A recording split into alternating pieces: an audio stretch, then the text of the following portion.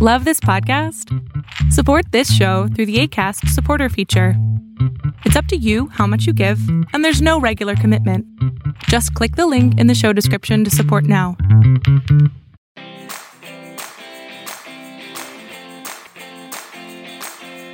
Welcome to the Healthy Gut Podcast with Rebecca Coombs, the place where you can learn how to achieve a happy, healthy gut. Here's what's coming up on today's show. Welcome back to the Healthy Gut Podcast for Season 2. It's so exciting to be bringing you more fascinating interviews and information on all things SIBO with leading experts on gut health. We've had a little bit of a hiatus since the last episode aired at the end of 2017, and during this time I've been really busy finding just some fascinating people to bring back to the show so that I can continue to share knowledge, information and education with you, the SIBO patient and practitioner, so that you can feel empowered and inspired to keep going with your particular journey. I want to say a huge thank you to everyone who's listened to the podcast in Season 1. It's been just absolutely fantastic having you join me for Season 1, and I really look forward to having you join me with Season 2. And just to share some of the great feedback that I've had from the listeners, we had Cara F13 leave a message just saying that this podcast excites me greatly. Awesome, Cara. You gave us 5 stars as well. She says, thank you for having a podcast so specific as gut health. I am a gut health thirsty individual and I'm thrilled by your valuable content. I loved listening to the interview about mindset with Kristen. Reminders, check in with the role you give yourself. Is it healthy or unhealthy? If the people around you are still stuck in claiming you're the sick person you used to be, stake your claim of the new. Might need to remind people as well as yourself about the new healthy person you have become. Cheers to celebrating new healthy ways of living. Thanks, Cara, for just taking the time to write that down, and it's so true. What messages are we giving ourselves? Now, I've got lots to update you on, everybody, so I'll try and keep it quick. But one of the biggest updates for you since Season 1 finished is I went and retested for SIBO because I noticed that I was getting some symptoms again. Bloating and constipation were the main things that I was experiencing. And rather than letting it progress and thinking, is it SIBO, is it not SIBO, I bit the bullet and I went and redid a SIBO test, and lo and behold, my SIBO has returned. Now, since I first started my journey in 2015, I've done so much work on trying to understand why I developed SIBO in the first place. And what I have discovered in recent times is that adhesions are one of my really big underlying causes. I have been treated by Alyssa Tate, who's a visceral mobilisation therapist here in Australia, and we've since learned that my abdominal cavity is absolutely full of adhesions. My poor little small intestine, as well as so many other organs, are just completely wrapped up and twisted and stuck in these adhesions. So it's no wonder that I relapsed. If you're wondering what adhesions are, I really encourage you to go back and listen to episode 25 with Larry and Belinda Wern from Clear Passage Physical Therapies. And they were the people that I first heard speak that even alerted to me to the concept of adhesions. I've also interviewed Alyssa Tate in Season 1.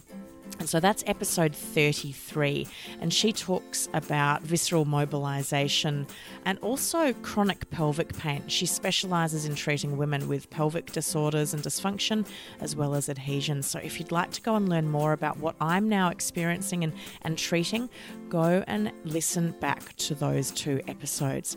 So I'm going to be sharing with you guys how I'm going with my journey.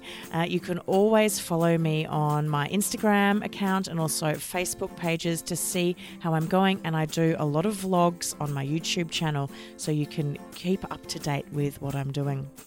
I'd also like to say a huge thank you to those people that made a contribution to the Healthy Gut podcast in season 1.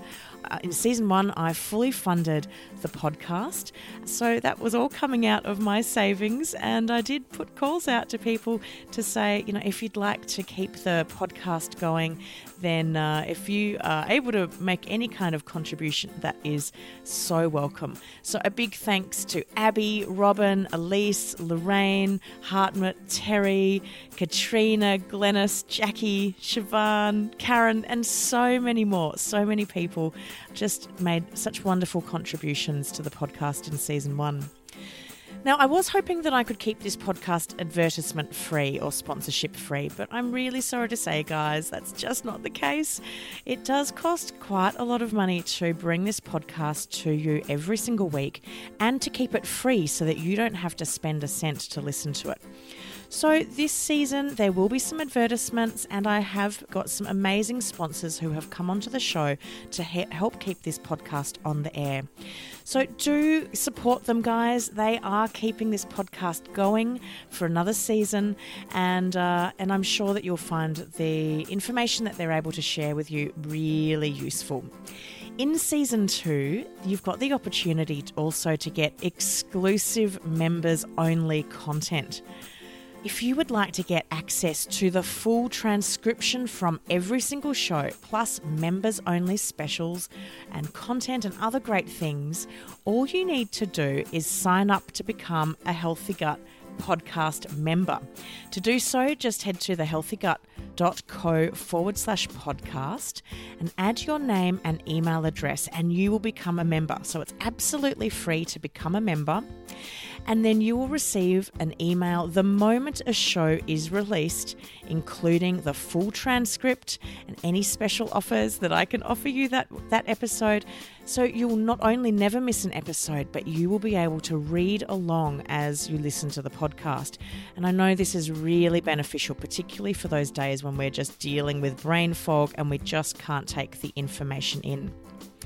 Another really exciting thing I've got for you guys for season 2 is the opportunity for you to call in and ask me a question. I think this is really cool, and I can't wait to take your questions, guys. So this is your opportunity not only to hear yourself on your favourite SIBO podcast, but also have the opportunity to have your question answered by myself or potentially one of my special guests. Now, I know how valuable my SIBO coaching program is for my clients, so I want to share some of my handy hints and tips on how to live well with SIBO with you, as well as my 5 key pillars to health: awareness, nutrition, movement, mindset, and lifestyle. So by calling in and leaving me a message, this is your opportunity for you to have me answer those questions for you. It's completely free to leave me a voice message. You can do it any time of the day or night. All you need to do is head to thehealthygut.co/podcast and click on the button that says leave a voice message for the Healthy Gut podcast. You just do it via my website. It's completely free, and then it will send me a message with your podcast, and you might just hear yourself on your favorite podcast. I can't wait to share that with you. So make sure you do that today, guys, or very soon, so that you have the opportunity to get on the show. Coming up this season, we've got some amazing guests. I am thrilled to be able to announce that Dr. Mark Pimentel, the king of SIBO, is coming onto the show to talk all things SIBO with me. We've also got Dr. Stephen Sandberg-Lewis, who'll be talking about functional gastroenterology, and Dr. Satish Rao, who's going to be joining us to talk about SIBO and SIFO, which is fungal overgrowth. And we're talking about diet and nutrition with dietitian Kelly Isaacson from Cedars-Sinai, and so many more guests. Like with season 1, the show will air on a Tuesday morning Australian time, or that's Monday afternoon/evening in the US. Make sure you subscribe in Apple Podcasts or whichever platform you use to listen to the show so you don't miss an episode. And finally, don't forget to tell your friends and family about the show.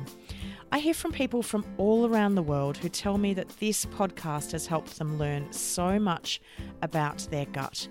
So if you know anybody who has irritable bowel syndrome, SIBO, or any other gut-related issue, tell them to check out the Healthy Gut podcast. I'm sure they won't be disappointed.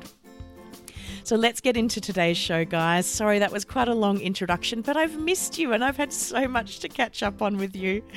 Today we're joined by Dr. Terry Wahls. She's a clinical professor of medicine and best-selling author of the Wahls Protocol.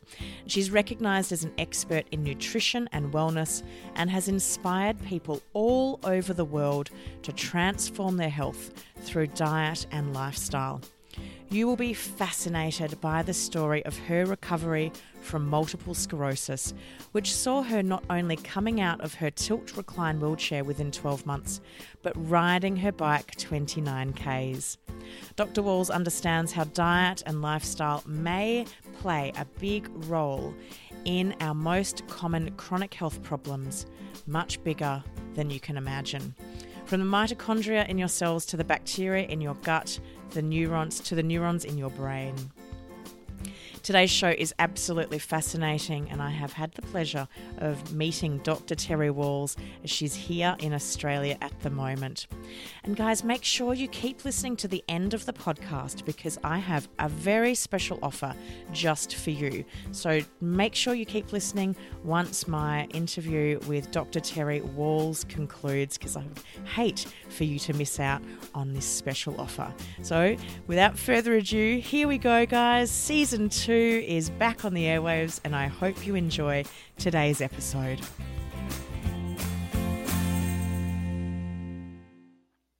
Welcome to the Healthy Gut podcast, Dr. Terry Wahls. It's wonderful to have you on the show today. Hey, thank you so much for having me. I have been a long fan of your work and just so inspired by the changes to your own health. You're a doctor, but also someone who has experienced firsthand what it's like to be absolutely debilitated with an illness. And for those listeners, and I'm not sure that there would be many out there, but there may be someone out there that doesn't know who you are. I'd love for you to tell my listeners a little bit about your story and your own experience with very debilitating illness and how you came to be doing some amazing things in the world today.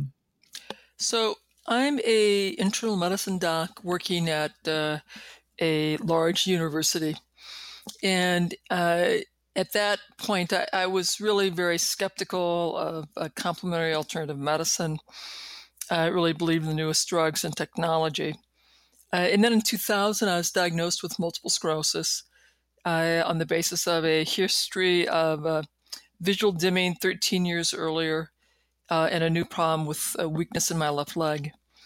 I had a big workup with abnormal lesions in my spinal cord, abnormal spinal fluid, and was diagnosed with relapsing remitting MS. And I knew I wanted to treat my disease aggressively using the newest drugs, the best people. So I did some research and found that the Cleveland Clinic was one of the best MS centers in the country.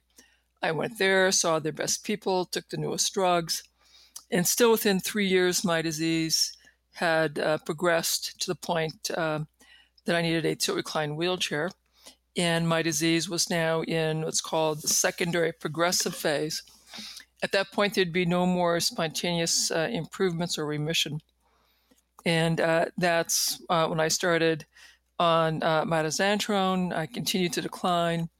Then I was placed on the new biologic drug, Tysabri. I continued to decline. Then I switched to Cellcept. I continued to decline. Now, I'll back you up for a moment. What my Cleveland Clinic doctors had told me about the paleo diet in 2002, 2 years after diagnosis, when I was still walking around. And I read Dr. Cordain's papers, got his book, and decided that there was a rationale for what he was proposing. And so I, after a lot of prayer, because I'd been a vegetarian for 20 years, I went back to eating meat. And I gave up all grains, all legumes, all dairy, but it continued to decline. I stayed with it because I figured it might take several years to repair all the damage. Then I needed the wheelchair. Then I was on mitoxantrone. Then I was on tizabri. Then I was on Cellcept. And it was clear that the best drugs were not stopping my slide into a bedridden and quite possibly demented life. I also had a lot of MS-related pain that was not well controlled. And so I was beginning to realize I may end up with refractory uncontrolled pain. And so that was when I began reading the science, and I would ultimately start reading basic science, animal model studies focused on vitamins and supplements for MS and other diseases with shrinking brains like Huntington's, Alzheimer's, Parkinson's, ALS, and would figure out that mitochondria were a big driver in other diseases. And so I would develop a vitamin cocktail to support my mitochondria. And this slowed my decline, but it did not lead to recovery. By the summer of 2007, I could not sit up anymore. I was either in bed or in a zero gravity recliner. I could walk short distances using 2 walking sticks, and by short, like 10 yards. I could drive 10 minutes to work, but that was getting really quite tiring. I had severe fatigue by 10. I was beginning to lose my keys, my phone. Brain fog was getting to be a problem. Pain was more and more difficult to manage. My chief of staff told me he was putting me in the traumatic brain injury clinic and I wouldn't have residents. I'd be seeing patients directly, and I knew that was a job I probably could not do. And I'd be taking on those new responsibilities 6 months later in the middle of January. And so, that was a sort of a upsetting time. But, God works in mysterious ways. It was at that point that I discovered the Institute for Functional Medicine and took their course on neuroprotection, had a longer list of vitamins and supplements that I was added. And then in the very end of 2007, I had another big aha moment, like, what if I took my list of vitamins and supplements and I restructured my paleo diet to stress these micronutrients? So that'd take actually several more months of research. And the Linus Pauling Micronutrient Institute was very helpful for me to figure that out. And so December 26th, I started this new way of structuring my paleo diet. And within 3 months, I was in the traumatic brain injury clinic. And to my surprise, I was able to do that clinic, and it was not exhausting me. At the end of 3 months, I was walking with a cane. At 6 months, I was walking throughout the VA hospital without a cane. At 9 months, I did a bike ride around the block the first time in probably 6 years. I'm crying, my wife's crying, my kids are crying. And that's really when I began to think that, well, who knew how much recovery might be possible? And then at 12 months, I was able to do a 20-mile bike ride with my family. And by this time, I have, really shifted the way I'm thinking about disease and health. I've shifted my focus from being focused on finding and using the latest drugs to talking to my patients about the quality of their diet and focusing more on diet and lifestyle interventions. And of course, it would change the focus of my clinical research. And, it really would change everything. I think it's a really important point that you make there around changing the focus. And I speak with a lot of people all over the world who have chronic digestive issues. And a common thing people say is, why can't I just take a pill? Why is there not just one drug I can take that's going to fix everything?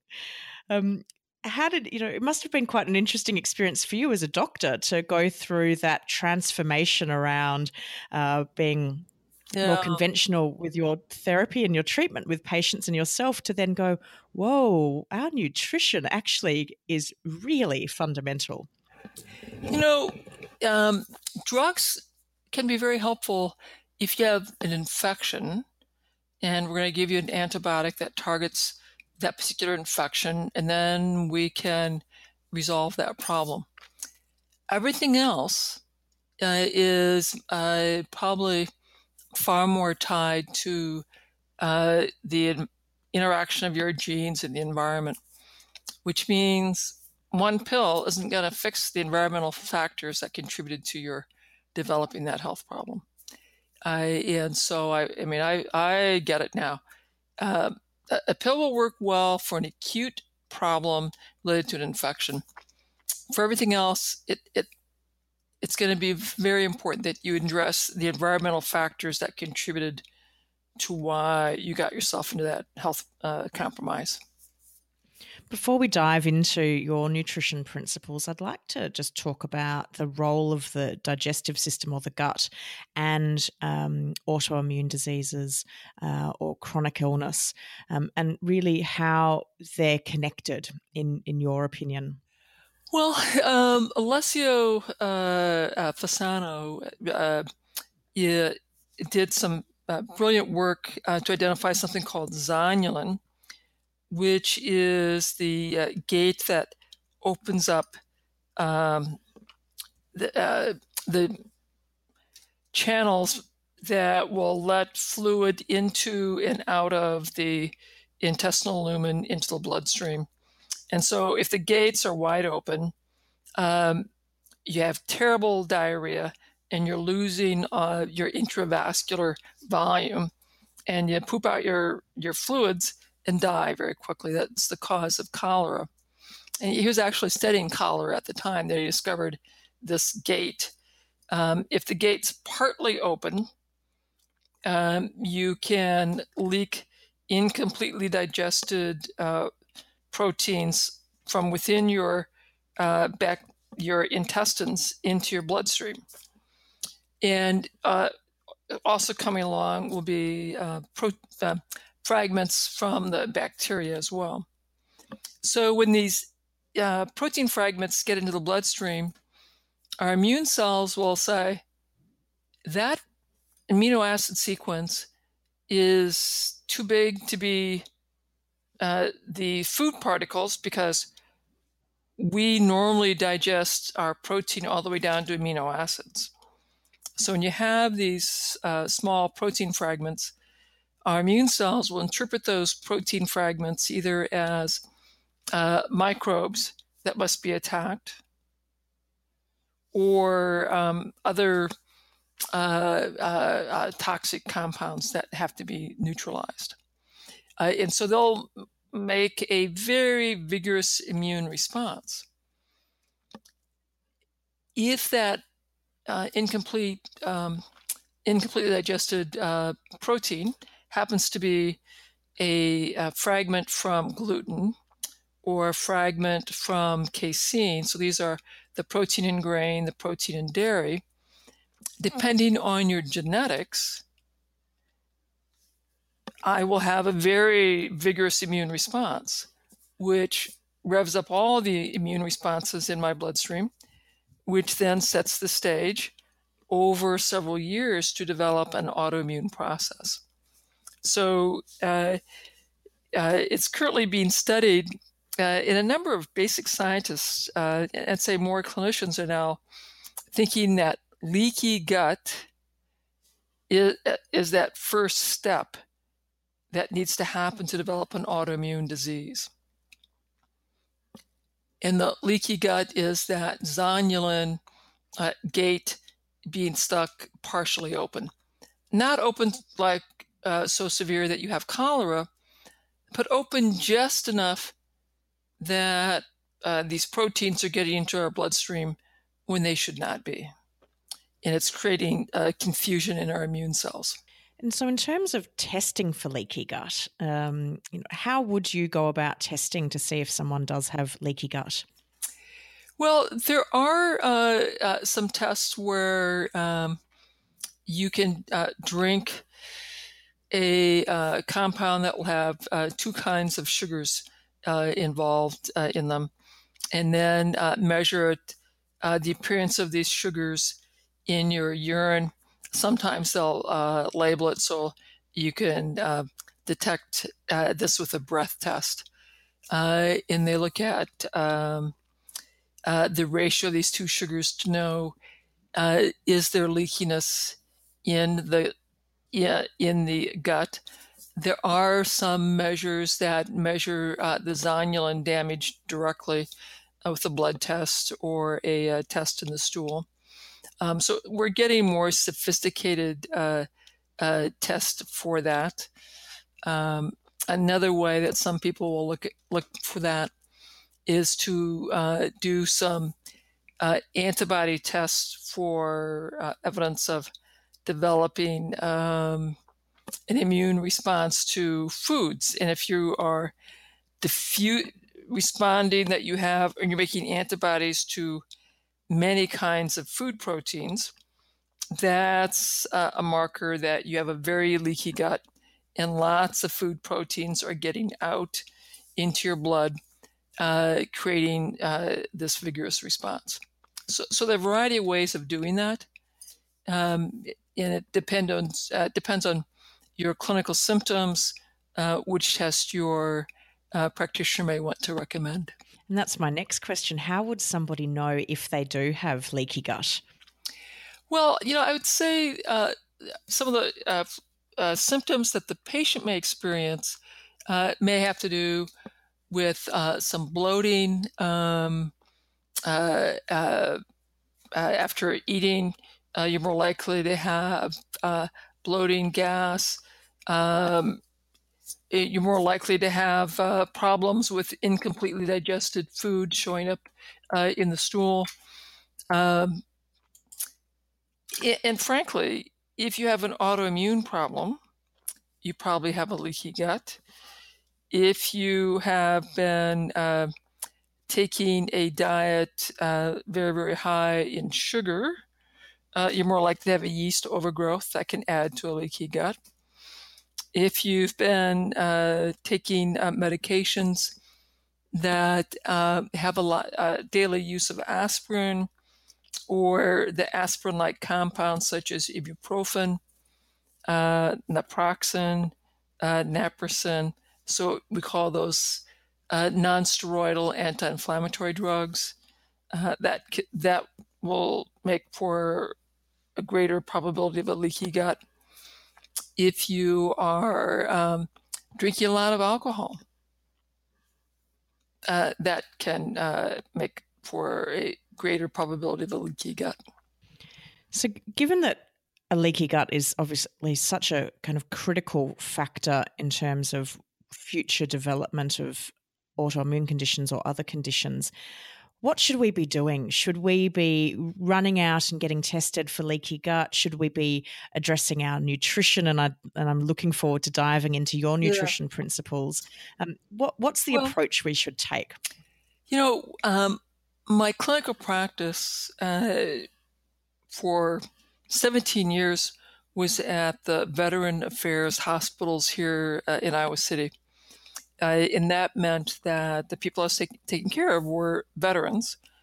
Typically, these were people who had very limited resources, living on with their disability income. So money was very tight. And the VA did not offer any kind of advanced testing for leaky gut or functional medicine type of stuff. And so I learned how to take care of all this stuff based on this old-fashioned thing known as taking a history, doing a physical exam, and we did extremely well.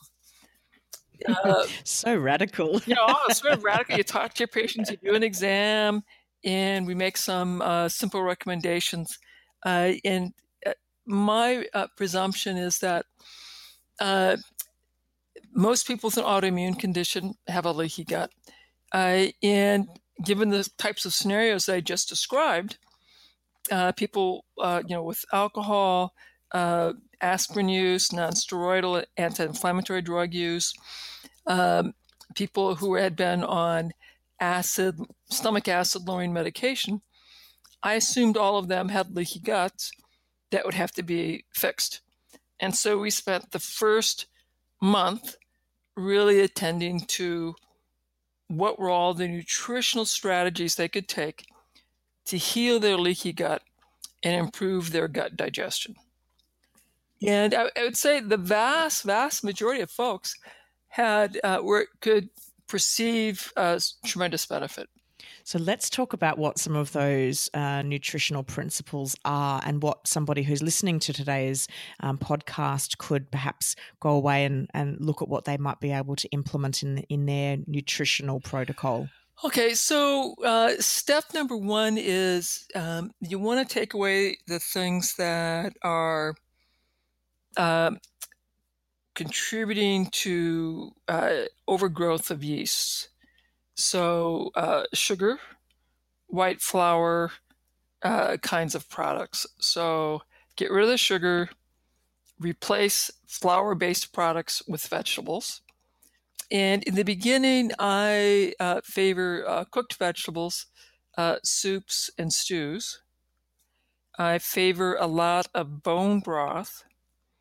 The reason I like bone broth is that it has a lot of glycine, which is an amino acid that's very, very helpful and used by the intestinal lining cells to help them do the repair work.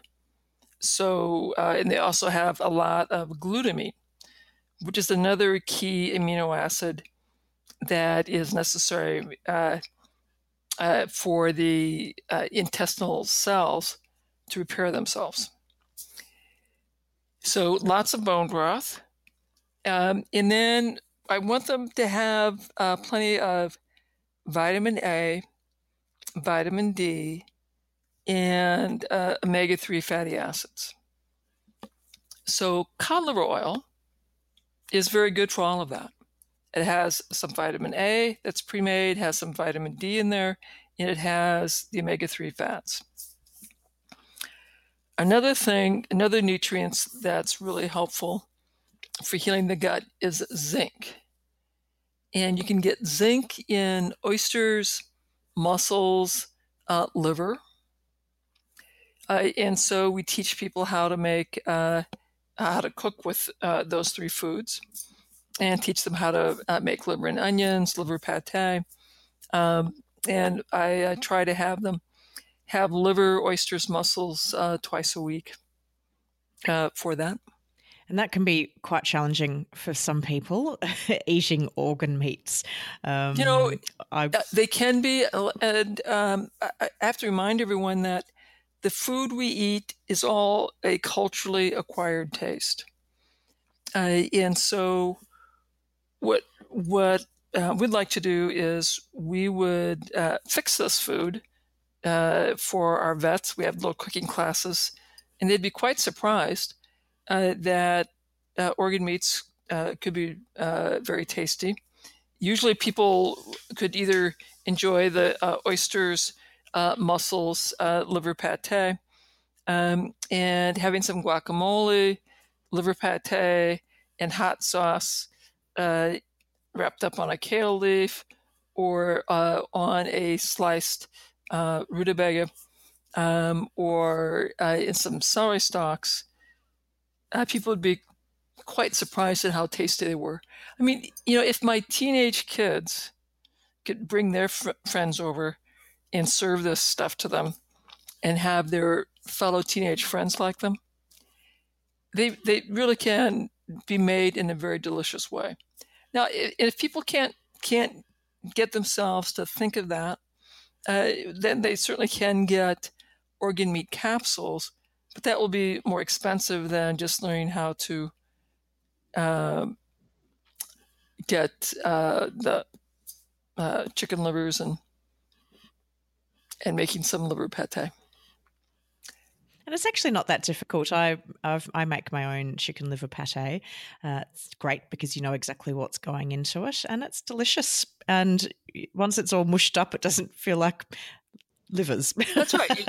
And I love the flavour of pate, so I really enjoy it. And you put some guacamole, some avocado, some hot sauce on top, and a little heat and avocado, and you have no idea that you just managed to get the pate in.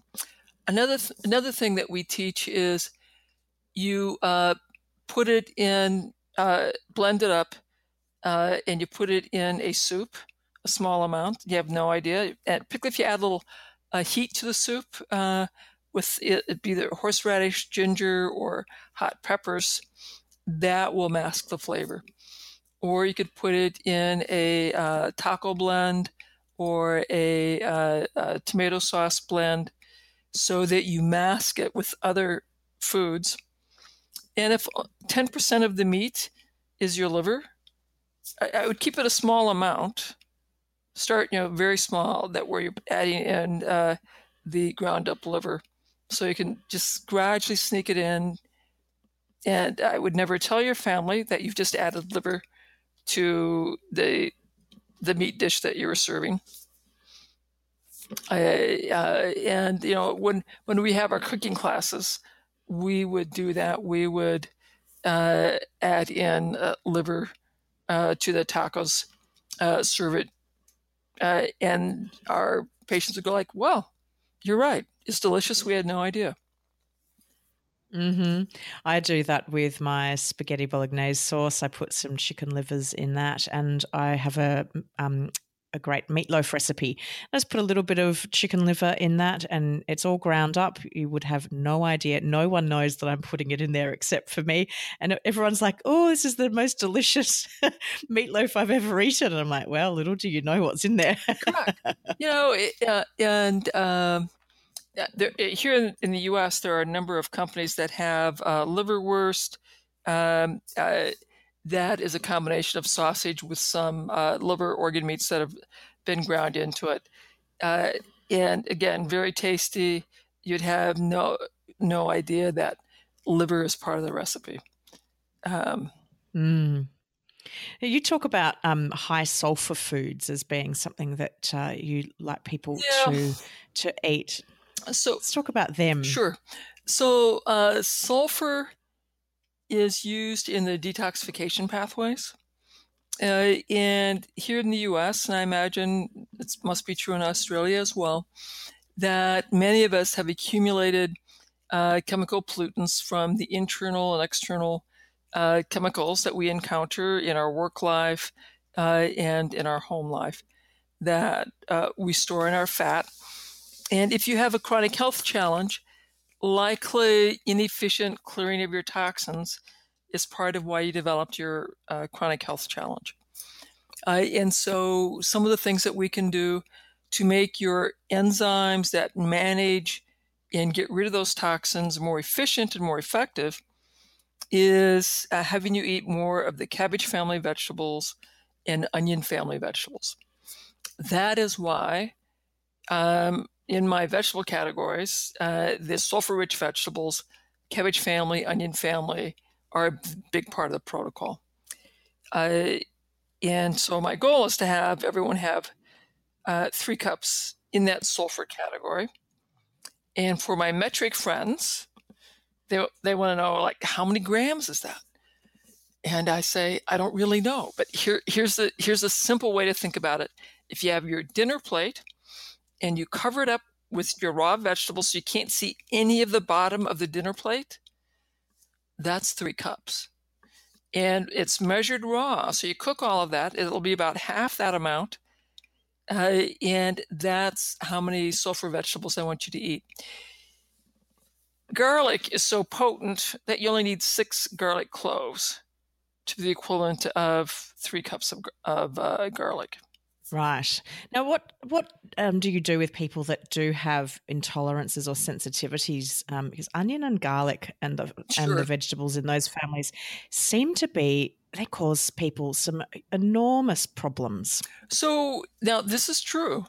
So I'll step back for a moment.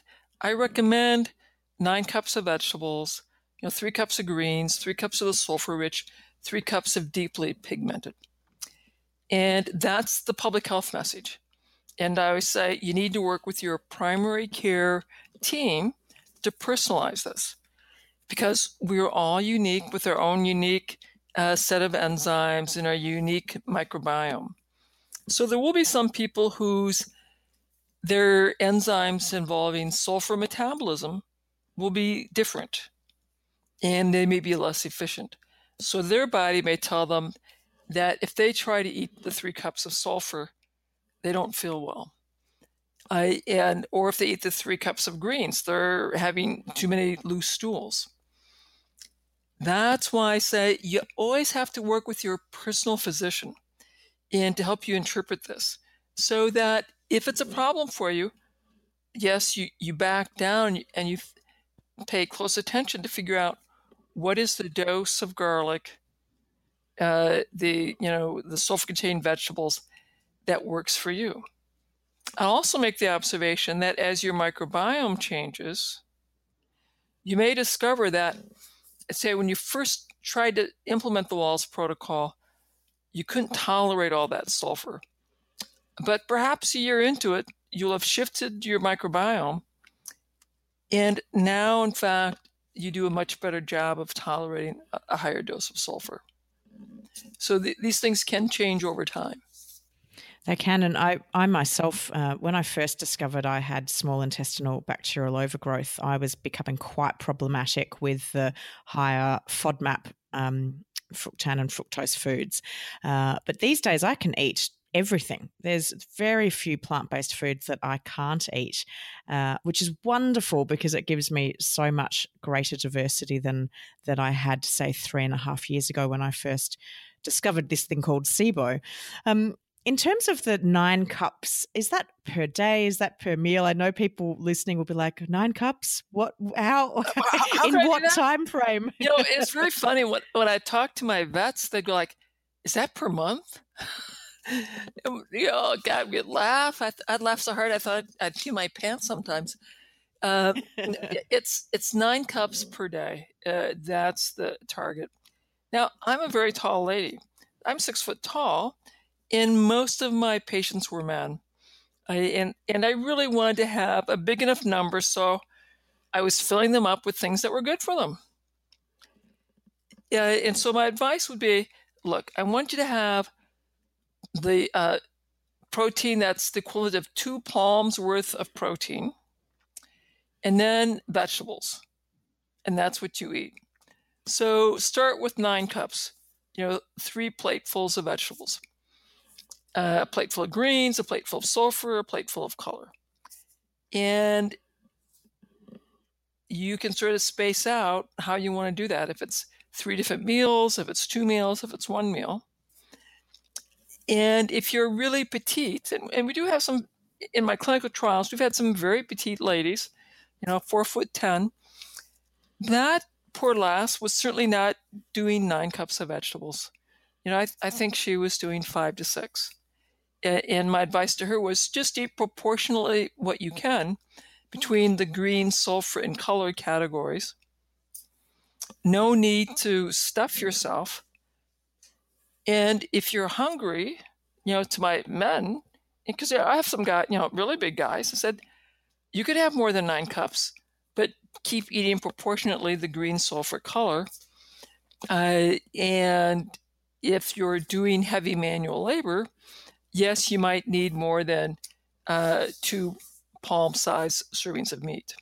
And what about the diversity of foods? Obviously, we've talked about greens, sulfur foods, and deep pigmented colour. Within those categories, are we then also aiming to have the broadest variety or the most number of different variety of plants within each those three categories? Our ancestors would have been eating 200 different plant species per year. And forgive me, I've forgotten how many different animal species we have in a year. It's not quite 200, but it's certainly more than two. And so my advice to folks is it's a very fun thing to do. Sort of keep track of how you're doing on the different kinds of plants you eat. And so the first thing we do in our first class is, okay, so how many different vegetables do you eat? And, it would not be uncommon to have only 3 or 4 or maybe 5. And so they would have the conversation, well, the goal is to get 200 different plant species in a year. And you can do this with teas, with spices, and keep coming in telling me how many different plant species you're up to. That helps people have a little more fun as a family, and encourages them to be more willing to say, like, here's a new vegetable that we've never had. We ought to try, figure it out, and expand their taste and awareness. Incredibly helpful. I also talk about, you want to have things that are grown and that are local, because the shorter the time between harvest and consumption, the more nutrition you'll have in that meal, because you tend to lose some of the antioxidant activity, you tend to lose some of the vitamin activity the longer you get from harvest time to consumption time. And what about choosing organic produce over just what you can buy in the supermarket that's non-organic? Sure. Should we be really putting a focus on organic produce? Well, I want to remind everyone that my clinical practice, for 17 years, were people who didn't have money, people who had very limited financial resources. And so we talk about, you do the best that you can. So sometimes my folks, they're starting out with their canned foods, and then they're working up to frozen foods. We talk about, yes, organic would be great if you can figure out how to do that financially. My vets taught me that, many of them figured out how to switch to eating primarily organic by the end of working with me for 3 months. They were gardening, they were going to the farmer's market, they were walking around to the various farmers and saying, if I come back at the very end of the farmer's market, what's the best price you can give me to take all of the rest of the produce that you have here? And so, these were very, very sharp folks. And they were hunting, and they were fishing, and they were foraging. So they were figuring out how to get more organic in. But absolutely, you certainly can still recover even if you're doing conventional food. Now, if you do conventional food, you are taking in, the pesticide load along with the food. And so it will take longer for you to clear all these the pesticides and pollutants that you've got stored in your own fat. It will take longer if you're still eating conventional food, but you will still recover. If you can figure out how to accommodate more organic food into your groceries, that will help you out. The one thing that I think, I really stress is you need to learn how to cook. Unless you're incredibly wealthy and that you can buy organic food and have your own personal chef come prepare it for you, the vast, vast majority of us are going to have to learn how to cook and learn how to prepare this food at home. And sadly, way too many people have either never learned or have forgotten how to prepare food. I think it is really sad. And I'm such a passionate foodie, having now written several cookbooks for the SIBO folk out there, because there were none when I first discovered I had SIBO. But one of the things that Send I me find some. interesting is, Would you pardon? would you mail a couple of your cookbooks to me? I'd love to see them. Of course. Yes, of course. One of the things that I find interesting is, because there's a real focus on, you look at what's on TV at the moment, and there's a huge number of cooking shows, and people, I think, are fearful that they have to make their food look like a Michelin star restaurant, where it's the most beautiful creation ever put on a plate. You don't need to do that. It can be really simple. Good food doesn't need to be complex and take forever. You can steam some vegetables, you can grill, or you can poach. It doesn't need to be complex. And so I think that you teaching people how to cook. I have my cookbooks and my YouTube cooking show showing people that it can be really simple, helps to break down those fear barriers. How do you work with people that come to your clinic and go, Dr. Wahls, I just don't know how to cook. I hate cooking. This is not for me. I really don't want to do it. I'm used to eating takeout. How do you help them get over that initial barrier? Well, the process that we have is the very first referral into me is for introductory lecture, where I tell my story, talk about functional medicine, and then let them know that we have a couple of options. One is to say, this is too hard. It's not the right time. I can't make this change. Another one is to say, I would like to make the change gradually, and they can meet with the dietitian one-on-one. And the other is that I will at least go gluten-free, dairy-free, and ramp up the vegetables. They can come to the group classes with us. At the group class, the first class is a half-day class, 2 hours with me, and there's 8 people that come through at a time, and we do an initial intake where we have talk about what were all their environmental exposures and help prioritize what we'd like them to do. The next 2 hours is with the dietitian, who makes cooked greens, a green smoothie, and they eat that together and realize, like, it was very fast, takes hardly any time. It's delicious. Both those things are quite delicious. And then they reimagine what breakfast will look like, what lunch will look like, and what meals will look like. And we have a series of cooking classes. I'm very mindful of several things. People are stressed for time and energy and money. So we make things that are simple. I'm very keen on skillet meals. So you can make everything in one big pot in a skillet. And that you should be done within and eating within 30 minutes of starting. So that this is a manageable amount of effort.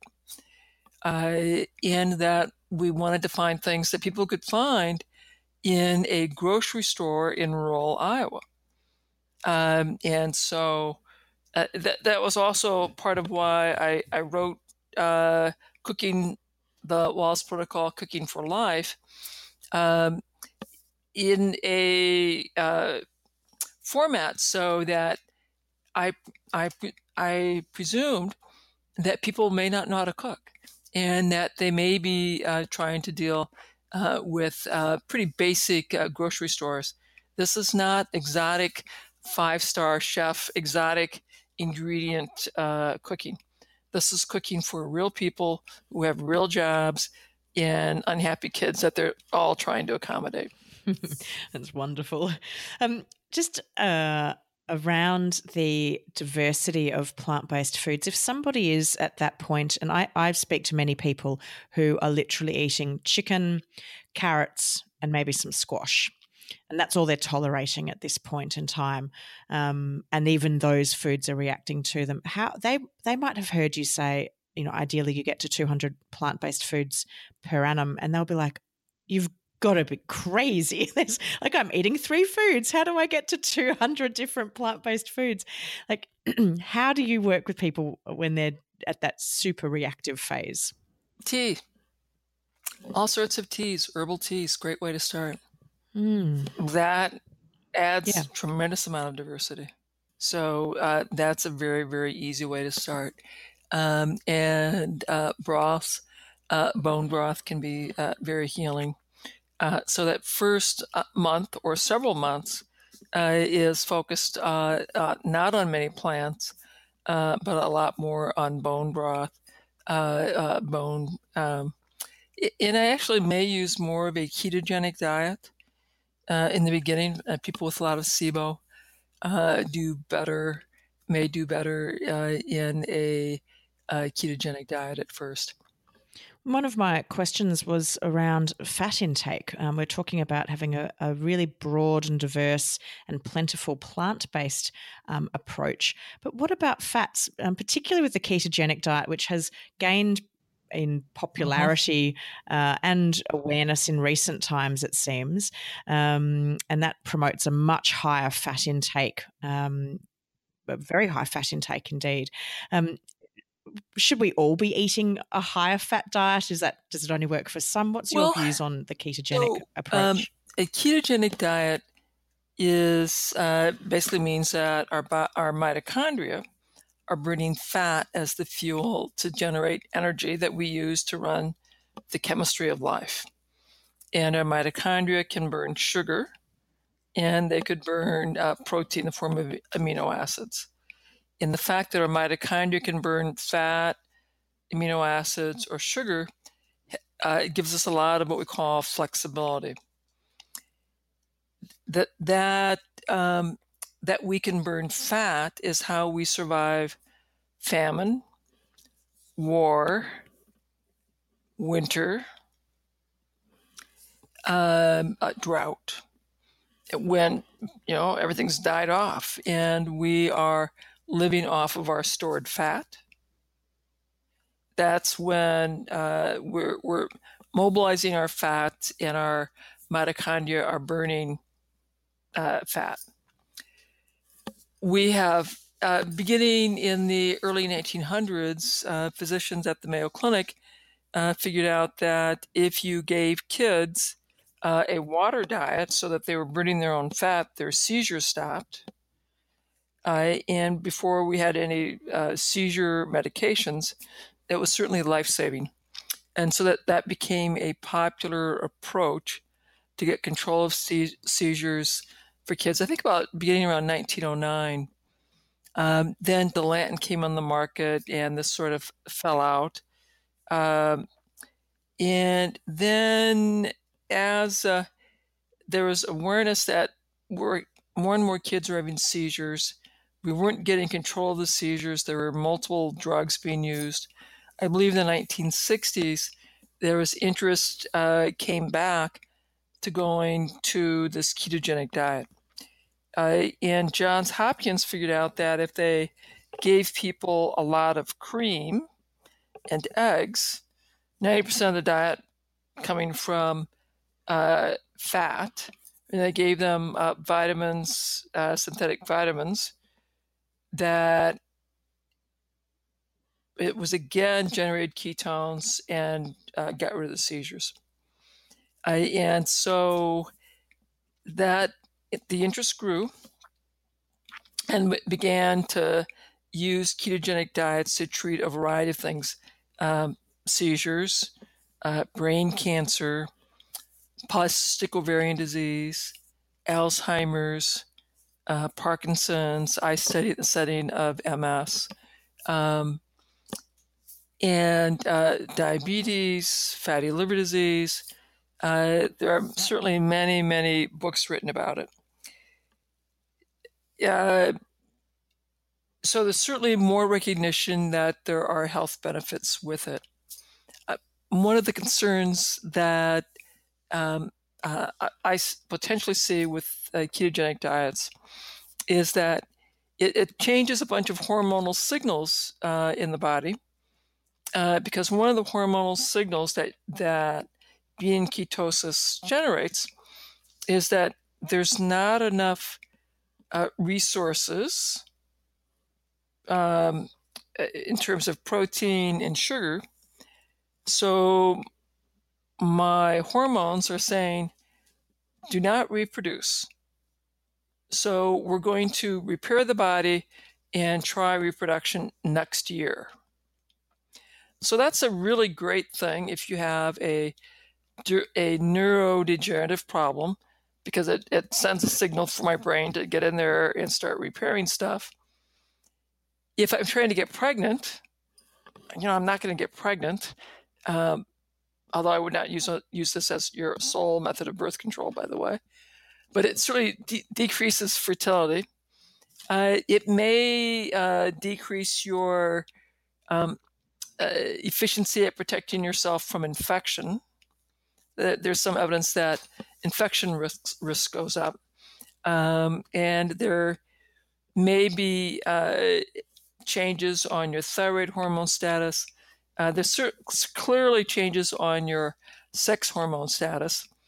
So I think long-term ketosis, from my mind, there's not a really good answer in terms of what's safe long-term.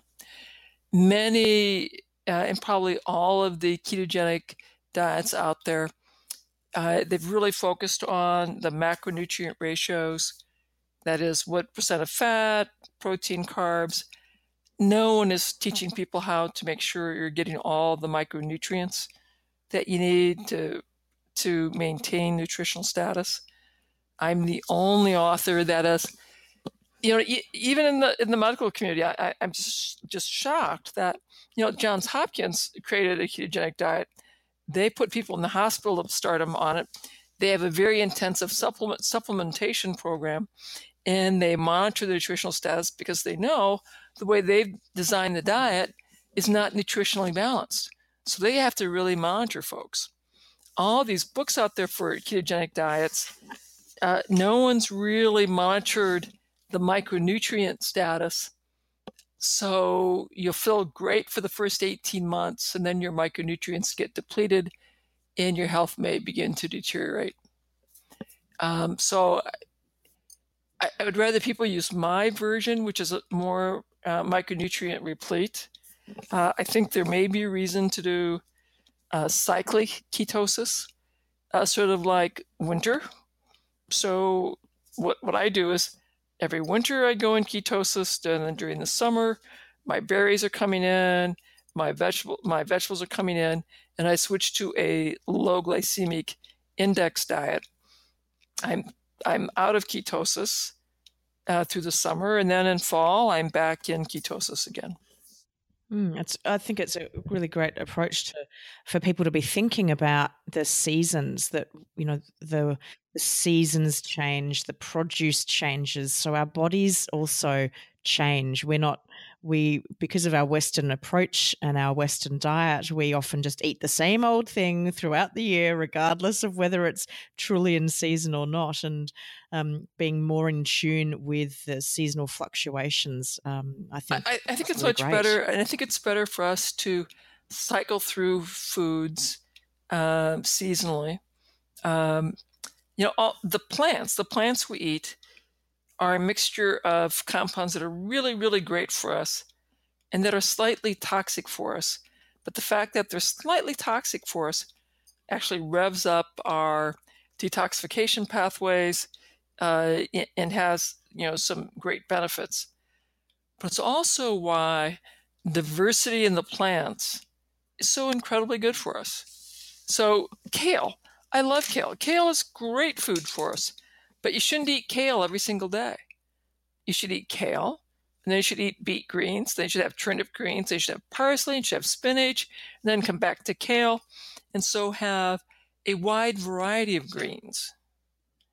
Because every plant is a mixture of compounds that are bioactive, that are really, really good for you, and a few compounds that are not quite so good for you. Even water is life-saving. But if you drink too much water, you can kill yourself with hyponatremia. And that is probably true for the vast majority of the foods that we consume. Liver is really good for us twice a week. But if you have a polar bear liver, it's going to have too much vitamin A, and you'll make yourself quite ill, quite ill. So it's all having to do with being mindful of the variety and the dose. Something that I do to get that diversity and to really work with the seasons is we've got this gorgeous organic fruit and veg company here in Melbourne, Australia, and they deliver a box to you every week, and they pick what goes in the box because it's all based on what's seasonally available. And I use it as like this surprise. This is what I'm cooking, and it's really great because I get vegetables that I wouldn't normally choose, and then it forces me out of my comfort zone, which is a good thing because I love to cook. And then I have these beautiful greens and seasonal produce that's all organic, and it's just divine. And we don't eat a lot of meat these days, but we now source our meat direct from our farmers, and we get these boxes of meat that it's all completely organic and pasture fed, and no antibiotics are used. We've even visited a farm to I'm quite protective of my food, so I go and visit the farmers to check they are what they say they are. And it's a really lovely way of not only supporting local business, but eating a good diversity of foods that are actually raised or grown in really good ways. And it makes me feel better about what I'm putting in my mouth. And let me add to that. When you think about how you're spending your money, putting your money back into your local community in terms of, the internet's really convenient, but I'd much rather go spend my money at my local organic grocer with the community-sponsored agriculture with the local farmer, because I'm reinvesting into my community. And to me, there's no better place to invest than in my community. So I think what you're describing is just a wonderful development. I'm very excited to see that. I encourage everyone to think about how to spend as much money as you can in your local community, because you're helping your friends, your neighbors, your schools, and you're helping your community thrive. You are, definitely, and it feels great to support them. For the person that's listening today that is in the bottom of the pit and they're thinking, oh, well, it's very well for you, Dr. Wahls and Rebecca, you've achieved improved health. I'm nowhere near that. I feel miserable today. I can barely get out of bed. What's your advice to someone that's, back at that point that they're just going, I literally cannot put one foot in front of the other, let alone even think of how I'm going to get 200 different plant-based foods in my diet? It starts. When I started, it was a struggle to walk 10 feet. I struggled to do my little 10-minute, very tiny little workout. But you begin with where you're at. You begin taking what little steps that you can. I think it can be very, very helpful to reflect on what is it you want your health for. And you may need to sort out, I'm willing to begin the journey now, or that, no, I'm not willing. This is not the right time in my life. And then come back to this when you are willing to begin taking your first step. And you can sort of think through what are the first steps you want to take. It might be that your first step is adapting a stress-reducing activity and being engaged in prayer and meditation and mindfulness, and having greater clarity of your life's purpose. And then maybe the next step after that is replacing sugar and white flour with vegetables, or working on bone broth. But for many, the first step is really understanding what is it that you want your health for, and having a much clearer understanding of your life's purpose and the meaning you attach to this journey. When you have clarity, then you may begin to see how you can start taking the steps. And it doesn't happen all at once. And I was just recently reminded of the distance I've traveled so far with another condition I have. And just over a year ago, I finally got to the core root of why I had quite debilitating back and hip pain. And I finally discovered I have a damaged disc at the base of my spine. After years and years and years of seeking the opinions of many practitioners and no one being able to tell me what it was, because my symptoms weren't typical. And when I literally kind of stumbled into the rooms of an osteopath here in Melbourne, and in tears, in excruciating agony, and I said, I just need someone to find what's wrong with me. And he did. And he put me onto a rehabilitation program that when I first started, all I could do was literally just do the movements. I couldn't add any resistance or weights or anything to it. And I could literally do one repetition and then I was done. And I was I was crying from extreme pain because it was just overwhelming. There's a specialised back rehab place here in Melbourne that I now go to. There were some machines I couldn't even sit on because they triggered the nerve pain so extremely.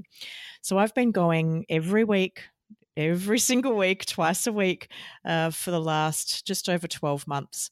And not only have I got myself out of pain, but I'm now also able to not only sit in the machines I couldn't even get into a year ago, but I can now use them.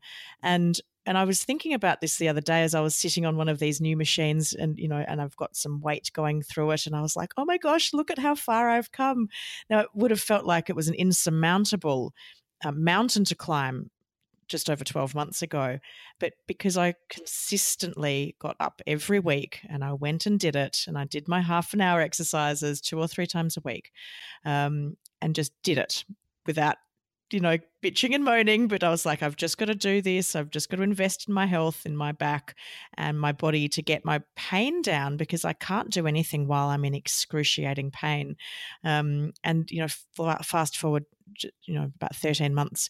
And here I am today. I can not only, I couldn't even put socks on or put shoes on 12 months ago. And now I can do all sorts of things. I can lift things, and it's amazing. But it starts with a single step. Yeah. The Therapeutic Lifestyle Clinic that I ran at the VA, the number one reason people came to us was pain.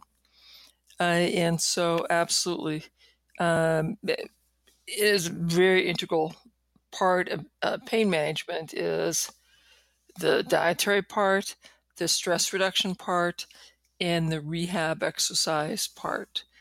And all three of those domains interplay so well at addressing pain. So I'm thrilled that you've done well. And I certainly want to echo for everyone, my remarkable recovery really, began in 2002 when I first started working on making dietary changes. And I experimented, I kept at it, tinkering slowly, making adjustments, and just stayed with it, paid attention to my response, made adjustments, paid attention to my response, made adjustments, and just stayed with that. And all of your listeners hopefully will learn that they need to be their best advocate, to pay deep attention to their response, try interventions, see how they respond, and keep tinkering. Because their journey will be different than mine. It will be different than yours, but it is their journey. And it is their responsibility to go on it and learn and keep making slow progress.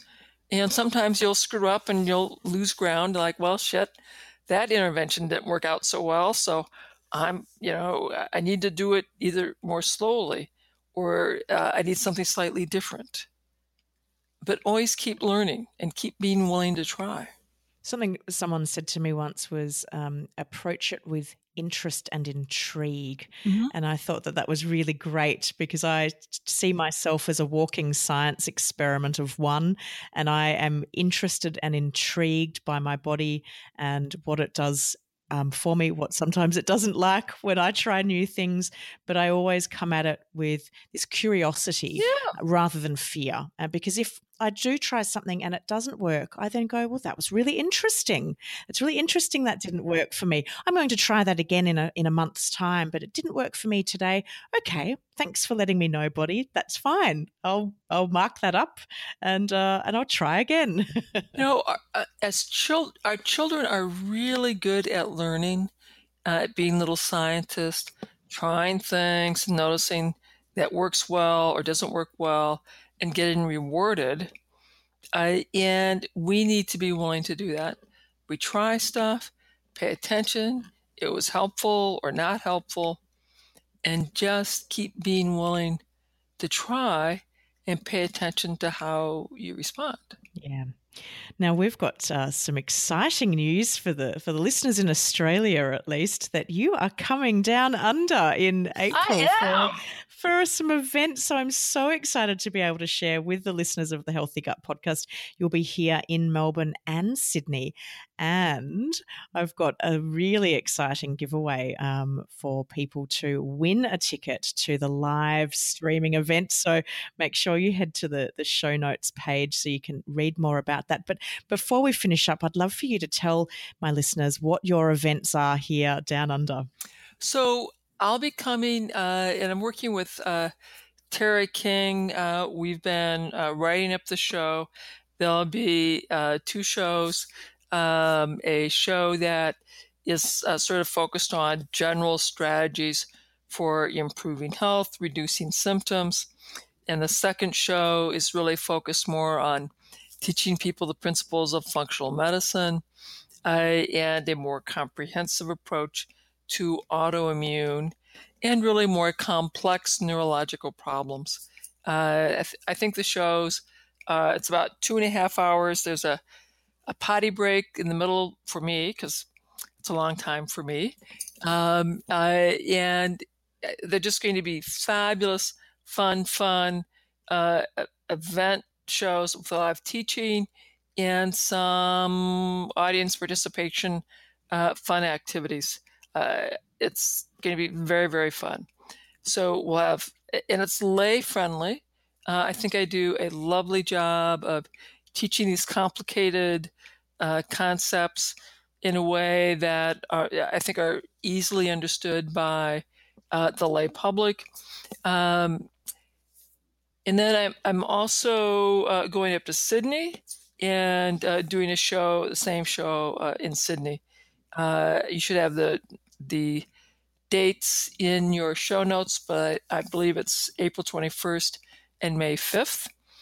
We're also going to have a few days to go have some fun around Melbourne and fun around Sydney and get to see some Australia fair as well, and I'm looking forward to that.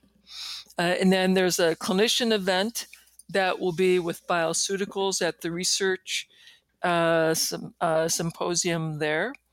And then I'm also meeting with some of Australia's wellness researchers to talk about wellness research in MS. They asked me if I would meet with them, and so I'm excited about that. So should be very fun. It's going to be great. I'm looking forward to it. Yeah, it's going to be great to have you out here.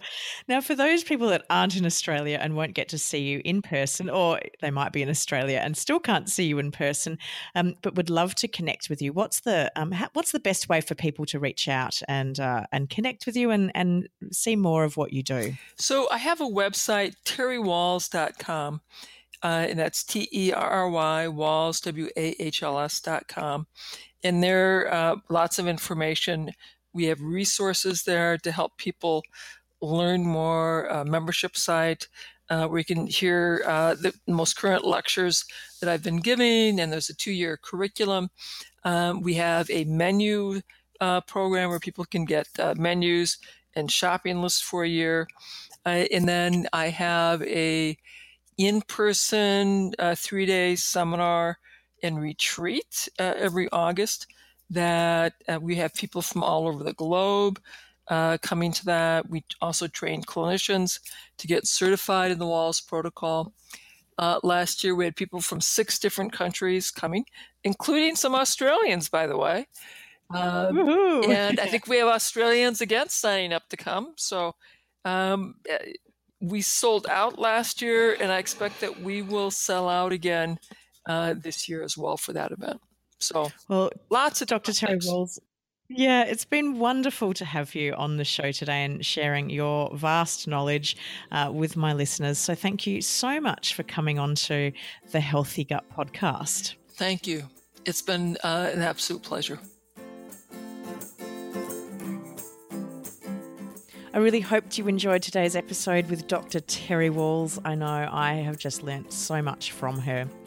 If you would like to see the show notes from today's episode, head to thehealthygut.co/Terry, and that's Terry. Now, if you would like to get access to the full transcription of today's show, make sure you sign up as a member of the Healthy Gut podcast.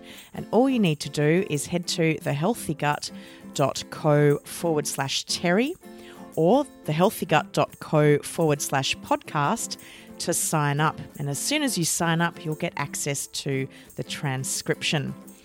Now, Dr. Terry Wahls has offered the Healthy Gut podcast listeners the opportunity to win a ticket to the on-demand stream of her Australian events.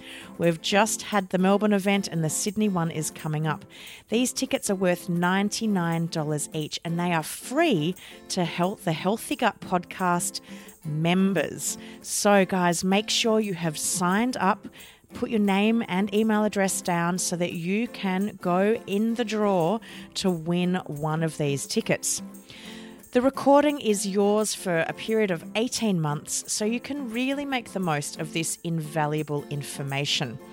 I attended her Melbourne event and I just got so much out of it. She is such an inspirational woman and she knows so much around the positive impact that our diet, nutrition and lifestyle can have on our health, particularly when we're dealing with a chronic illness.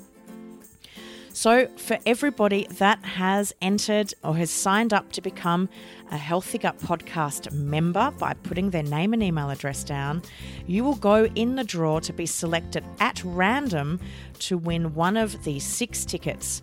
And the draw will occur on Thursday, the 26th of April at 5 p.m. Australian Eastern Standard Time. Now, guys, don't forget to subscribe in Apple Podcasts or the app you use to listen to the show. And I would love it if you could leave a rating and review.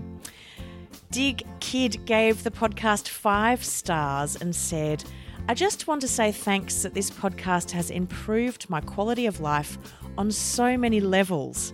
I have high methane SIBO. I have been a patient of Dr. Sandberg Lewis for about a year. Since I first started this podcast up until now, I have learned so much. It's crazy. Every podcast I learn something new and I have so many aha moments. It's a great tool in anyone's journey through SIBO or gut healing. I don't think I'd be where I am in my healing process today without Rebecca's help. Thank you so much, Dig Kid, for leaving that review. It just warms my heart so much that this podcast has helped you. And don't forget, guys, if you've got some feedback on the podcast or you'd like to tell others why you find the podcast so helpful, make sure you leave a rating and review. And you can always follow me on and the podcast and the Healthy Gut on Facebook, Instagram, Twitter, YouTube, Pinterest, and Google+. Just look for Rebecca Coombs and the Healthy Gut. Coming up on next week's show, we have Dr. Megan Taylor joining us, and she'll be talking all about visceral hypersensitivity and pain. Us SIBOers can feel more pain, we can be more prone to pain. So Dr. Taylor and I talk about why that is, what's happening in our bodies when we're reacting badly to pain, and what we can do about it. I can't wait to be back with you next week, guys, talking about that with Dr. Megan Taylor.